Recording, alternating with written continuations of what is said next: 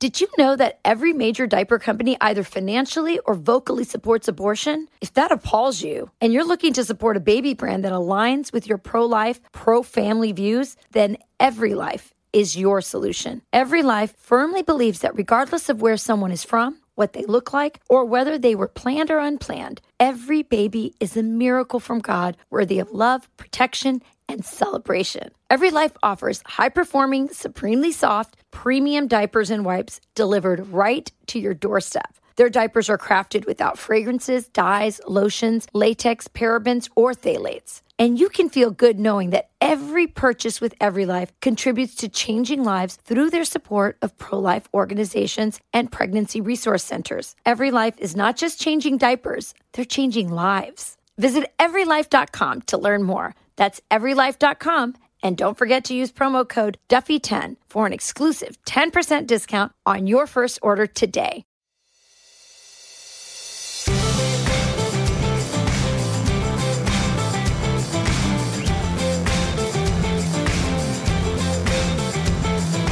Hey everyone, welcome to From the Kitchen Table. I'm Sean Duffy along with my co-host for the podcast, my partner in life, and my wife, Rachel Campos Duffy.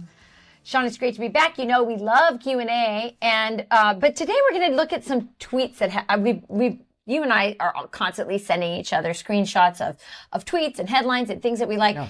And there's a couple that have come up that we've, sparked conversation, and I've said, don't talk about it. Let's talk about it on the podcast. Before we get to that, we're going to do the tweets that we want to talk about. But after that, because we had a podcast about Date Like It's the 80s. And so someone said, well, Date Like the 80s, what was your favorite music from the 80s? So Rachel and I have each picked our 5 top songs from the 80s. Rachel has 5. I have 5, and we'll tell you what those are, playing a little snippet after we go through a couple of tweets that have come out. And we'll see whose playlist our viewers like best. Yeah. We'll have to put an online poll for that. I think it's probably going to be very masculine and very feminine. We'll see. Let's see what happens on that. Okay. So that's going to be fun. We're actually going to play a little bit of each song, kind of take everyone down memory lane from the 80s. Right. Maybe on another podcast we'll do the 90s, so that's a good era for music, but the 80s really, really special. Okay. So Matt Walsh had this tweet this week. He said, this is him talking to teachers and schools, saying, you have the kids for 6 to 7 hours a day. If they still have work to do at the end of the day, that's the school's fault. Be more efficient. Use your time better. When kids are out of school, it should be family time. Sean, I'm holding back because I have a lot of opinions on this, but you go first. What's your thoughts? This is one of my pet peeves. I'm like, we sent them to school all day. How can they come home with hours of work? And by the way, so if you have a high schooler, the high schooler can oftentimes do the work by themselves. They can go to their room or sit at the kitchen table and do their homework. But if you have a 2nd grader and a 4th grader, you do the homework with them. So when you come home to have family time, instead of like talking about your day and doing dinner and sitting down to dinner and then doing these kids don't get any downtime, and you don't get downtime because you have to sit down and do 2nd grade math, or then 2nd grade stupid spelling work or reading worksheets.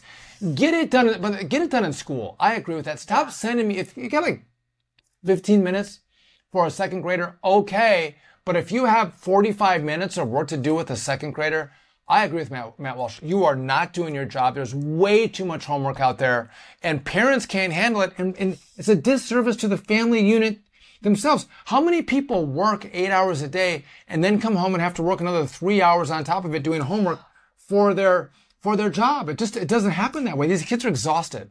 Yeah, I think the kids are tired. I think they want a break from homework when they come home. Also, it gets multiplied. So if you have like a lot of kids like we do, I remember when I had, 4 little ones that all needed help, and it was so hard to manage it. And this is like, especially when you were in college and you weren't home as much, after school during the week. And so that was really, really stressful for me, especially, and really hard. And I do think the kids kind of suffered a little bit from it because I couldn't give them as much attention to each one as they each wanted from school. You didn't have the time. You just literally run out of time. But also you lose something. I think that, they're gone for 8 hours. As he said, You have them for that long. Now they're mine, and I want to enjoy them. I want to have time with them. I also want them to be able to help me clean up after dinner, which they do, even though they have homework, but I can tell that they're stressing about helping me out, after dinner, trying to, clean up the kitchen and clean up after dinner, and then they got to go do their work. It's just a lot on families. And I think that I totally agree. I love, our kids go to a great school. I love seeing what they're doing, by the way, when they come home from school. I mean, I can't tell you, every time I see a worksheet, here's what they're covering for the week. I sent one to Pete Hegseth the other day, we sometimes will compare what his kids are learning, what my kids are learning. We're always so amazed, and we feel robbed. Sean, you talk about that a lot too. We feel robbed of what we got as kids when your kids go to a classical school. So I love that they're getting all this stuff, but I wish that we would get less of it coming home so that we could have more time together as a family, and it could be more relaxed for those few hours before bedtime. It gets hectic, and I wish the schools would appreciate that. And I do think that it's important for schools to be more efficient. Use the time well. Yes. And make sure they're getting instruction. If they need some time to work on their own, whether they're study halls or work time, figure it out. But again, that's right, 6-7 hours a day they have our kids. Why are we coming home and doing another couple hours of homework with kids? But even with the high schoolers, Sean, I get they have to do a lot of, at our school they have to do a lot of reading, but it's I don't want them in another room reading. I want to enjoy them when they come home as well. So, maybe an hour of reading. I mean, I just think I get that. I love that the school is rigorous. I love the stuff that they are reading, and I know that it's challenging what their curriculum is, and I'm happy about that. But I do think there needs to be a balance between family, because also, Sean, there's so much they learn from being, interacting, being part of the family, and having to do chores with the family, even after school, all that kind of stuff.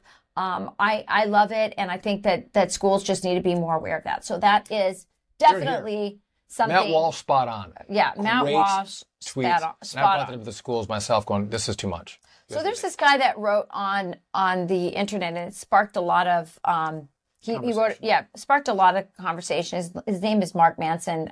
He actually has a New York Times best-selling book. Here's what he wrote. And he said, choosing a romantic partner isn't just about the romance.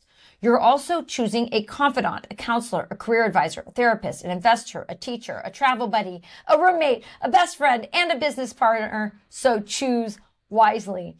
And then he wrote this, Sean. There was this huge response to what he had to say. Obviously, the big response. And then he responded to all the responses and said, there are 2 types of replies to this post. 1, people who get it, and 2, people who are single. And then he says, to be clear, I'm not saying you should make one person all of these things. I'm simply stating the fact that once you choose to spend your life with a single person, they become all of these things, whether you like it or not. So don't take that choice lightly. I think it's such an excellent point. So you read that to me before we did the podcast, and I'm like, that is so true.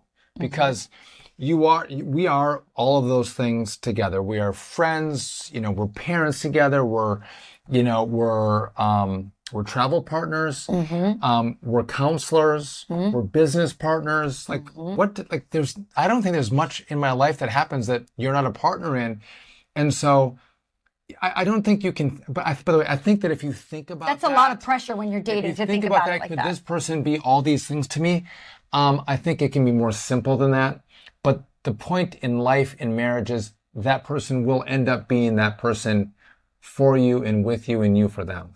And I think the point that he's trying to make is that, yes, romance matters, sexual attraction, of course, so important in a relationship. However, understand that once you get married, and again, not too much, but understand it is the most important decision you make, because once you get married, those things, while still important, you have to add all these other aspects of living with someone together. And that means, for some people, they're sharing a business together. We have to sit down and do finances together.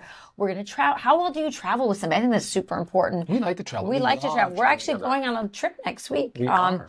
And so, we like to travel together. But being each other's best friend is probably the most important thing. The counseling part of this is really important because things come up in our lives, whether it's at work, with friends, or with family. You talk through it with someone. And to have someone who is a good listener that will not, send you to the darkest places that you may want to go in that moment, but can actually bring you into the light. They can go, listen, hold on a second.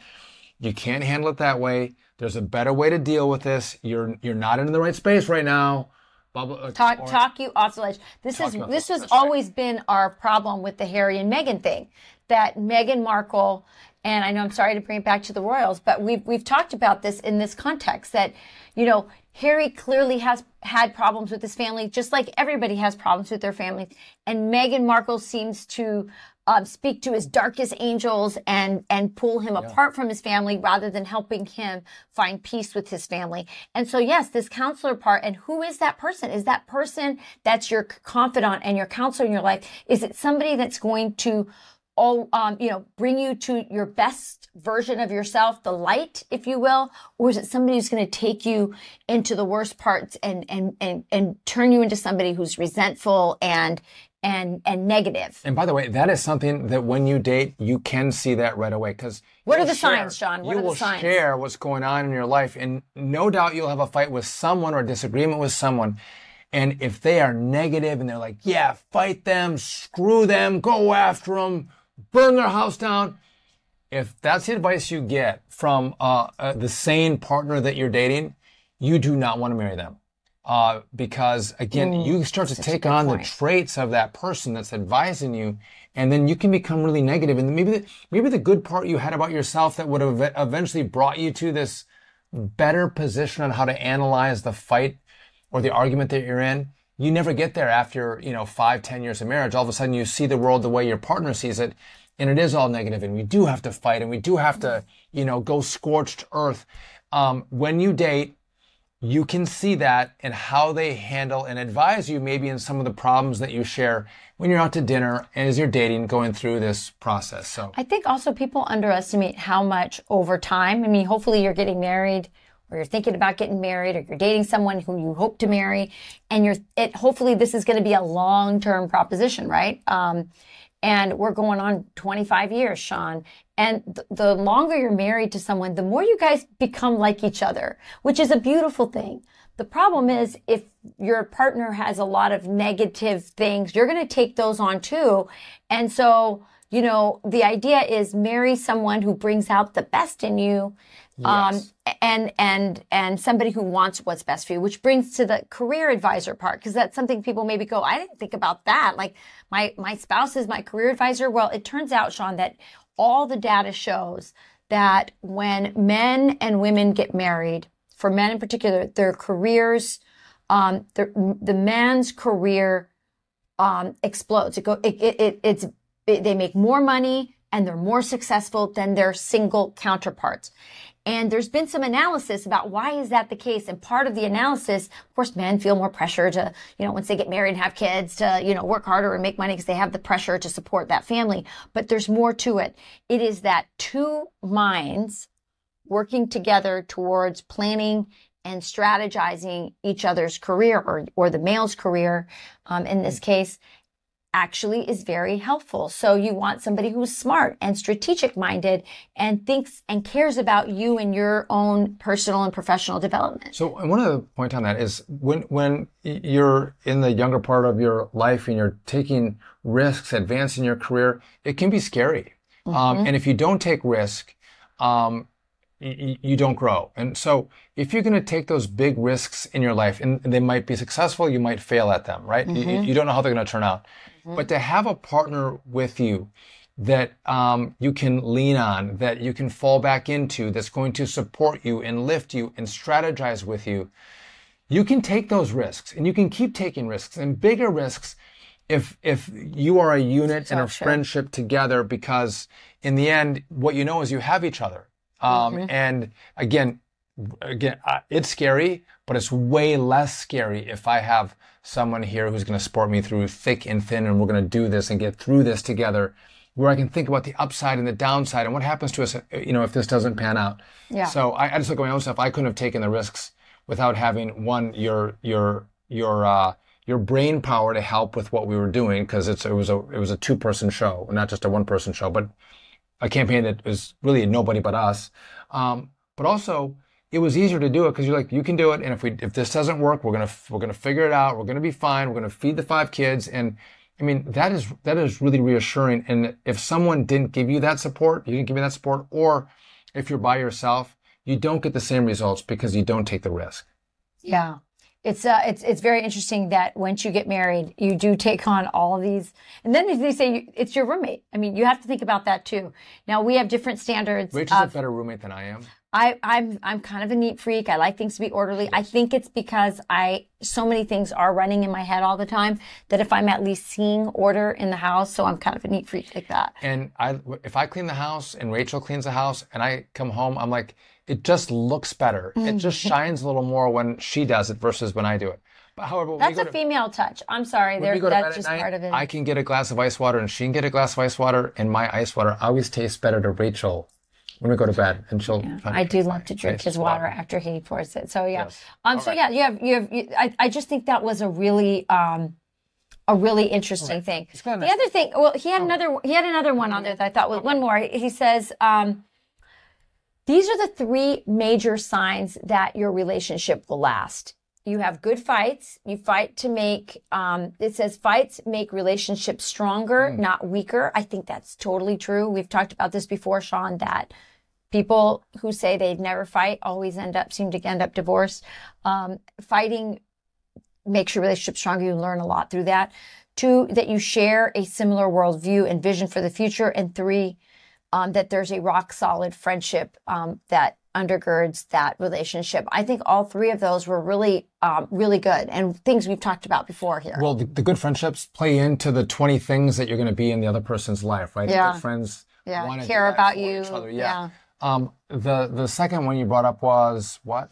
That you have a similar worldview, vision for the future. I mean, if one person wants to live in, Manhattan, New York, and the other wants to live in, rural Minnesota, that's really hard to see how those two are going to make it if you're fit. Really strongly embedded to those things. One person wants to have 5 kids. One person doesn't want any kids. I mean, those are very simple things, but really big things in a relationship that are very meaningful. Again, we talked about politics. Politics matter. Values matter. One of the things in the Catholic Church that they do is they have a thing called pre-Cana. And it's basically, 6 months of going to different meetings and course. It's basically a course in how to prepare for marriage. And so many of these questions come up.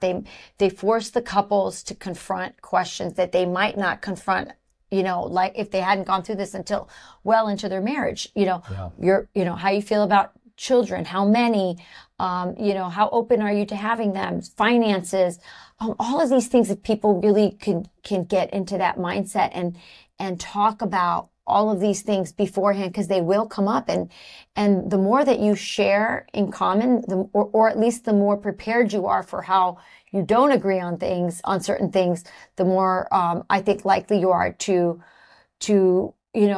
get through those times when those issues come up. And so I think I love the idea of pre-Cana. I think it's a really important part. And by the way, if you spend time together because you're friends, that.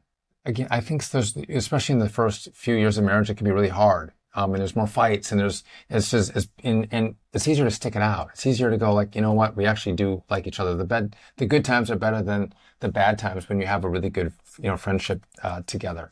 And I think the most important point, and I think it's so counterintuitive, is the fighting. I mean, when you argue, when you have to, present your point of view and you confront what you don't like and you're honest about it, it brings more honesty into the relationship. I think there's a lot of women, especially, who think they have to suppress how they feel and, in order to make the peace,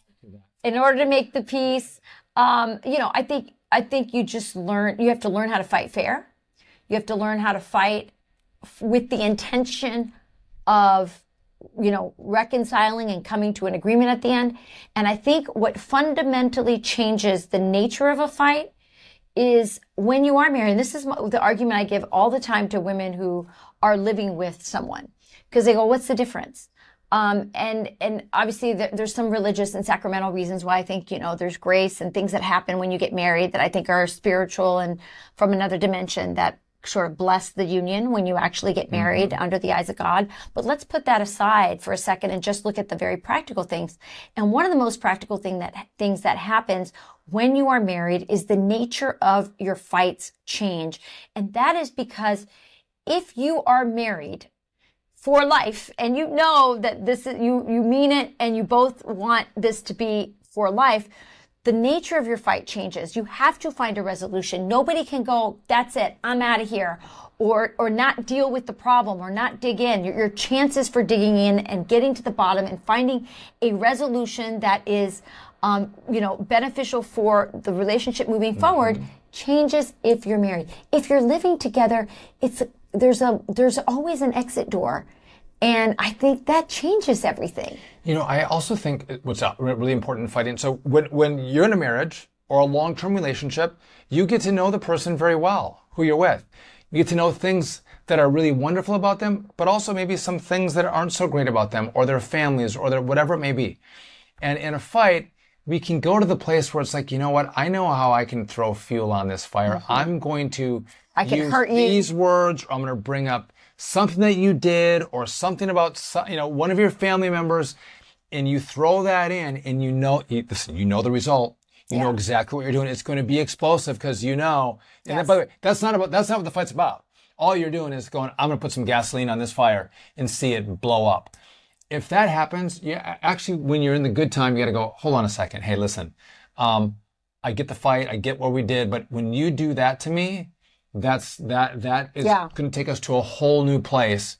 And our fight's going to go longer and deeper. It's going to be harder. And so that comes to the point of like finding rules around how you fight, and the things that you share in love are off limits in fights, right? And having it's like, you have some things that I've said and you're like, listen, I told you that, and you can't use that against me in a fight. Yeah. And I've been like, okay, but then you can't use this against me in a fight. And you're like, okay. Right. And I think that the way we fought early, so first of all, it was no secret. We've talked about this before. Our first year of marriage was terrible. It was horrible. I would say hard, not terrible. It was horrible. I wanted to go home. Please. I called my mom and I said, Mom, that's it. I'm coming home. And she said, no, you're not. This is not your home anymore. You better work this out with your husband. It was the best advice, the best tough love I ever got. And I did. And I came with some really bad habits about fighting, things that I, took on from things I'd seen in my past and in my own family. And I think what has been really great going through the years is I have seen an absolute shift in the way we fight. Now, I'm not saying that every fight is, perfect model fight. They're not. They sometimes can get, heated and way too heated, and go in bad directions. But I have seen through the years that because we've verbally stated our guidelines, and even after a fight have gone back when everything is calm and we've already reconciled to go, listen, I want to talk about what happened in that fight. This was a no-go zone. This and sort of reassess those rules and how we handle it.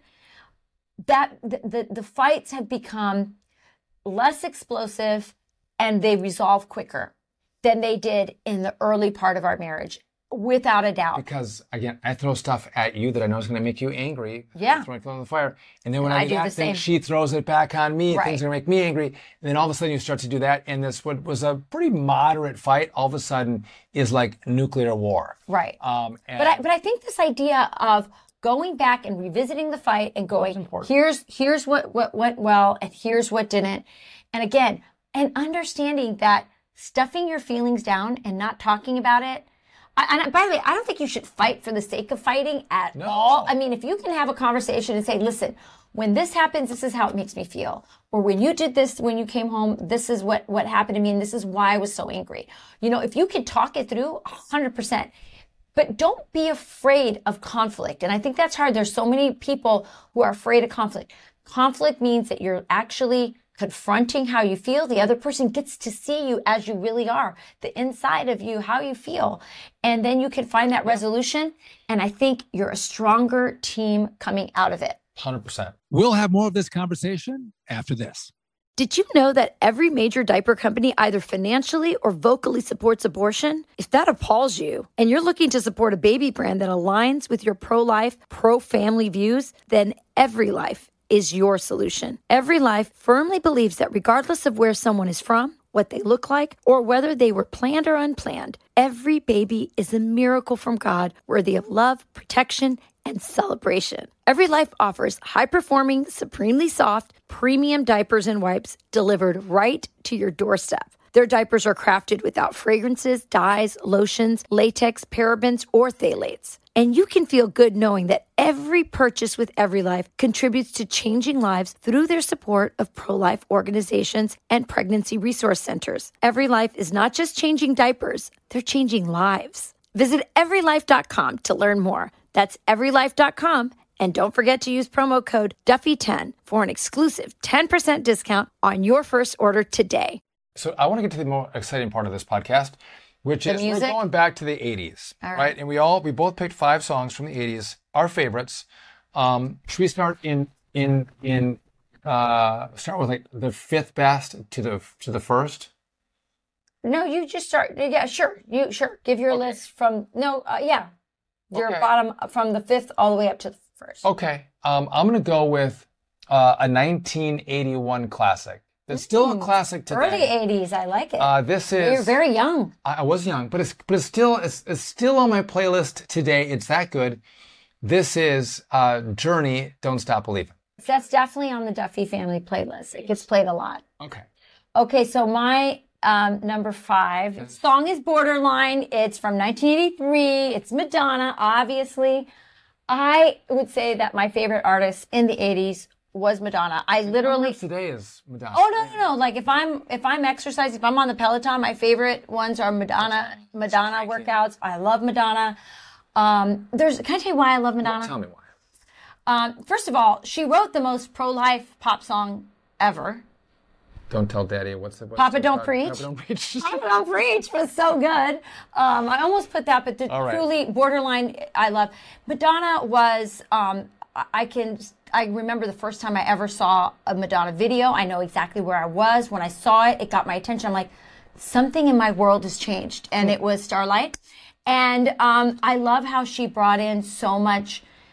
She was Italian American, but she loved Hispanic music, culture, La Isla Bonita. She always brought most of her love interests. Most of her love interests in her video were Hispanic men. She loved everything to do with Latino culture. Remember, her first husband, father. How many husbands has she had? I don't know, several. But her first husband was a Cuban American and the father of her first child. This is not a dissertation on Madonna. So you did Madonna. I think she changed so many things for women. I really do. All right. So I'm going to go to my 4th best song from the 80s. Now, this artist he gave us an anthem in the 80s, and he's turned into a big old liberal squish in his later years. This is Twisted Sister, We're Not Going to Take It. Dee Snider was like, we're not going to take it. But he was like, everybody take the vaccine. We all got to get the jab. Was he really doing that? Oh, yeah. No, he was I don't remember that. I heard that he said something about transgender in the school, and then he had to take it back because they were attacked him. Tell us something different, but no, I think Dee Snider was all... I remember him saying that. Why don't you Google that while I tell you the next one? I'm just going to tell you one of the headlines. Dee Snider tells fans against vaccine mandates to go see Ted Nugent and Kid Rock. He did. So Dee Snider, We're Not Going to Take It, was all about on the side of the man telling you to take it. But in the 80s, that was not the anthem. That was not the song. Yeah, it was a sign of freedom and independence. Right. By the way, he mentioned go see Ted Nugent. I love Ted Nugent. I saw a video of a clip of an interview that he had. where he was, basically saying, I'm not going to take this untested vaccine. And then the person who was interviewing said, well, what do you have to say to those people who, say that you should take the vaccine? He goes, I want to speak to the people who are forcing others to take the vaccine. I speak their language. And he goes, bah. And he kept doing that, and the guy was just sitting there going, I can't believe I love Ted Nugent. To me, who he is, his attitude about life encapsulates America to me. All right. So I love that. Now let's go to Rachel's number 4 song. Okay, here's my number 4. It's Peter Gabriel, In Your Eyes. In Your Eyes. That was 1986. By the way, 3 of my songs, I believe, are from 1986. So that was a great year for 80s music. Why In Your Eyes? Well, first of all, one of my favorite movies, that's from Say Anything. What's the big love? This is all coming back to politics, I'm sure. What's the... I can't remember. I cannot remember. Come on. Sister's an actor too. Come on. Anyway, Say Anything was a great movie. It was. It was sort of like, if you were our age in the 80s, I mean, everyone saw that movie, Say Anything. It's one of the great, sort of rom-coms, if you will, romantic / comedies with John Cusack. Yes, please. Yes, okay. John Cusack. All right, so there was that. In Your Eyes was a great lyrics, great song. Great movie. It has stood the test of time. It still gets used on other soundtracks for other movies. That's true. It's a great movie. Okay, now a great song. I'm going to go to 1987, a year after Rachel, because she was, I'm older, like by 19 days than Rachel, but she was a year ahead in school. I graduated in 89. I was not held back. I graduated in 90. Most of us born in 87 were graduated in 90, not Rachel. Okay, 1987, Def Leppard and Hysteria. My buddy Andy Rife, his dad owned a car dealership, and he would randomly be able to take these cars, and he had a Suzuki Samurai that we traveled this summer around and listened to Def Leppard nonstop. Hysteria, one of our favorite songs. Great memories, very good times. It's definitely a guy song. I love it too, but it's definitely. I got your next one up, Rachel. Oh, you do? Okay, yes. No, is that mine? Oh, yeah, you're right. So tell us the next song. Okay, the next one is 1986. It's The Glory of Love with Peter Cetera. And our kids all love this. This is also on the Duffy playlist. Remember this song? Was this from Karate Kid? Yes. It was from Karate Kid. Karate Kid is a big deal in our house. We love the Karate Kid. It's one of the Duffy movie classics. And so, yes, this is The Glory of Love from Karate Kid. So Rachel loves that. Okay, I'm going to go to my third. Am I my third or my fourth? I've done 3 so far. So I'm on my second best song. Right? Okay. So I'm going to go to the greatest band of all time. Really? Greatest album, some of the greatest albums to come out of all time. I know what this is. This is going to go to number 2, though, on my playlist, Poison. Every rose has its thorn. So good. And yeah, love Poison. So you were obsessed with Poison for the big-haired bands. I was obsessed with Bon Jovi. I loved John Bon Jovi. I loved all the music. I was never allowed to go to a concert, but I remember I had friends who went. And I had a friend in high school who went, and she was near the front. And she told me that when John Bon Jovi was singing, he shaked his hair and his sweat fell on her and she rubbed it into her arms. That's how crazy. And I was like, I remember going, so that's amazing. And I would have never known back then that I was going to live in Jersey. I do love that song. That song, I know. We have it's funny, all these memories come up. I know, totally. I was on the high school hockey bus, and there was that was our anthem on the high school hockey bus. Okay, so I'm going to go with my number 1 best song of the 80s. I don't think anyone listening or watching would disagree with this because it's just kind of that good. The known anthem of the 80s. This is Twisted. No, that's not that. Twisted. Here I go again. So I'm surprised that I picked so many slow songs for my top songs. Yeah, I'm of kind the of 80s. shocked too. So am I. I mean, I even thought about do I do Kiss with Beth, but I'm like, I'm just all too slow. And that was a little too early 80s. So by the way, I think that was they first recorded, Whitesnake recorded that in 1982. and then re-recorded it because it didn't hit, but in their 87 album. And they changed Like a Hobo I Was Born to Walk Alone, and they changed it to Drifter. The Drifter version crushed it. So anyway, Whitesnake. That was a good choice. Thank you. So I like, except I'm not a Madonna fan. She's okay. Like beside Madonna, In Your Eyes, Glory of Love, Living on a Prayer. Living on a Prayer is probably my favorite. Free Fallin' too. Again, mine, Twisted Sister, Every Rose Has Its Thorn, Don't Stop Believin', Hysteria, and Whitesnake. Listen, it's very hard to make it good, like top 5 80s list. Because there was so much great music. Much great stuff at that time. And so yeah, these are sort of soundtracks of our lives. We still had like long hair, dude bands. Sean, if I had known you in those, when you brought up that image of you in the hockey locker room, I didn't know you back then. What were you like? Listen, I just a normal, good-natured kid. Didn't do a whole lot of dating. Time with Carol, my mom and dad, they're out skiing at that point. I had older brothers and sisters. I was just trying to get through life, right? And I love playing hockey. I love my teammates. Were you pretty good? I was okay. Yeah, I played a little bit in college. Did you actually get on the ice in high school? Yeah, listen, I got on the ice my freshman year. And so in Wisconsin, Hayward, where I was from. So that means you were pretty good. One of the best hockey teams in the state through our 4 years of high school. So, One of your buddies actually went to the pros. Went to the pros. That's right. Yeah. Daniel Plot. But I love this is because songs bring up memories of times in our life. We go back. Which is so cool. And 80s was a great time for music. If we do 90s, it's going to bring us probably into our real world years and some of the music from the shows. Like the Smashing Pumpkins and Nirvana. That's all fun stuff. So, okay, this was the 80s edition. Really fun to hear That's great. Yours too. To hear your hockey Get Psyched playlist. It was fun.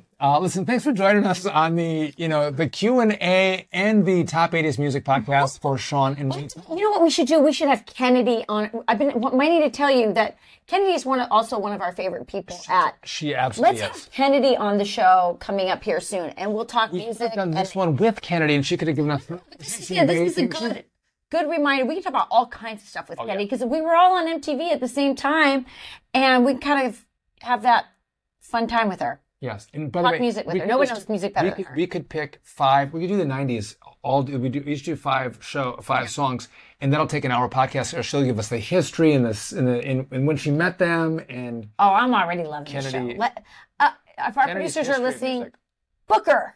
We want Kennedy. All right. We love Kennedy. If you like our podcast, you can rate, review, subscribe wherever you get your podcasts. I was at foxnewspodcast.com. We appreciate you joining us at the kitchen table. We are 3 days a week. Wednesday, Thursday, Friday nights we drop.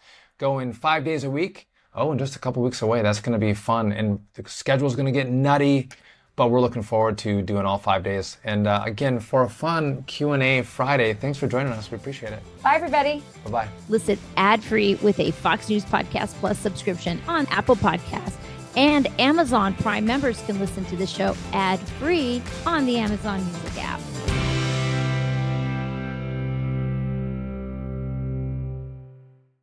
From the Fox News Podcasts Network. I'm Ben Domenech, Fox News contributor and editor of the Transom.com daily newsletter, and I'm inviting you to join a conversation every week. It's the Ben Domenech Podcast. Subscribe and listen now by going to foxnewspodcasts.com.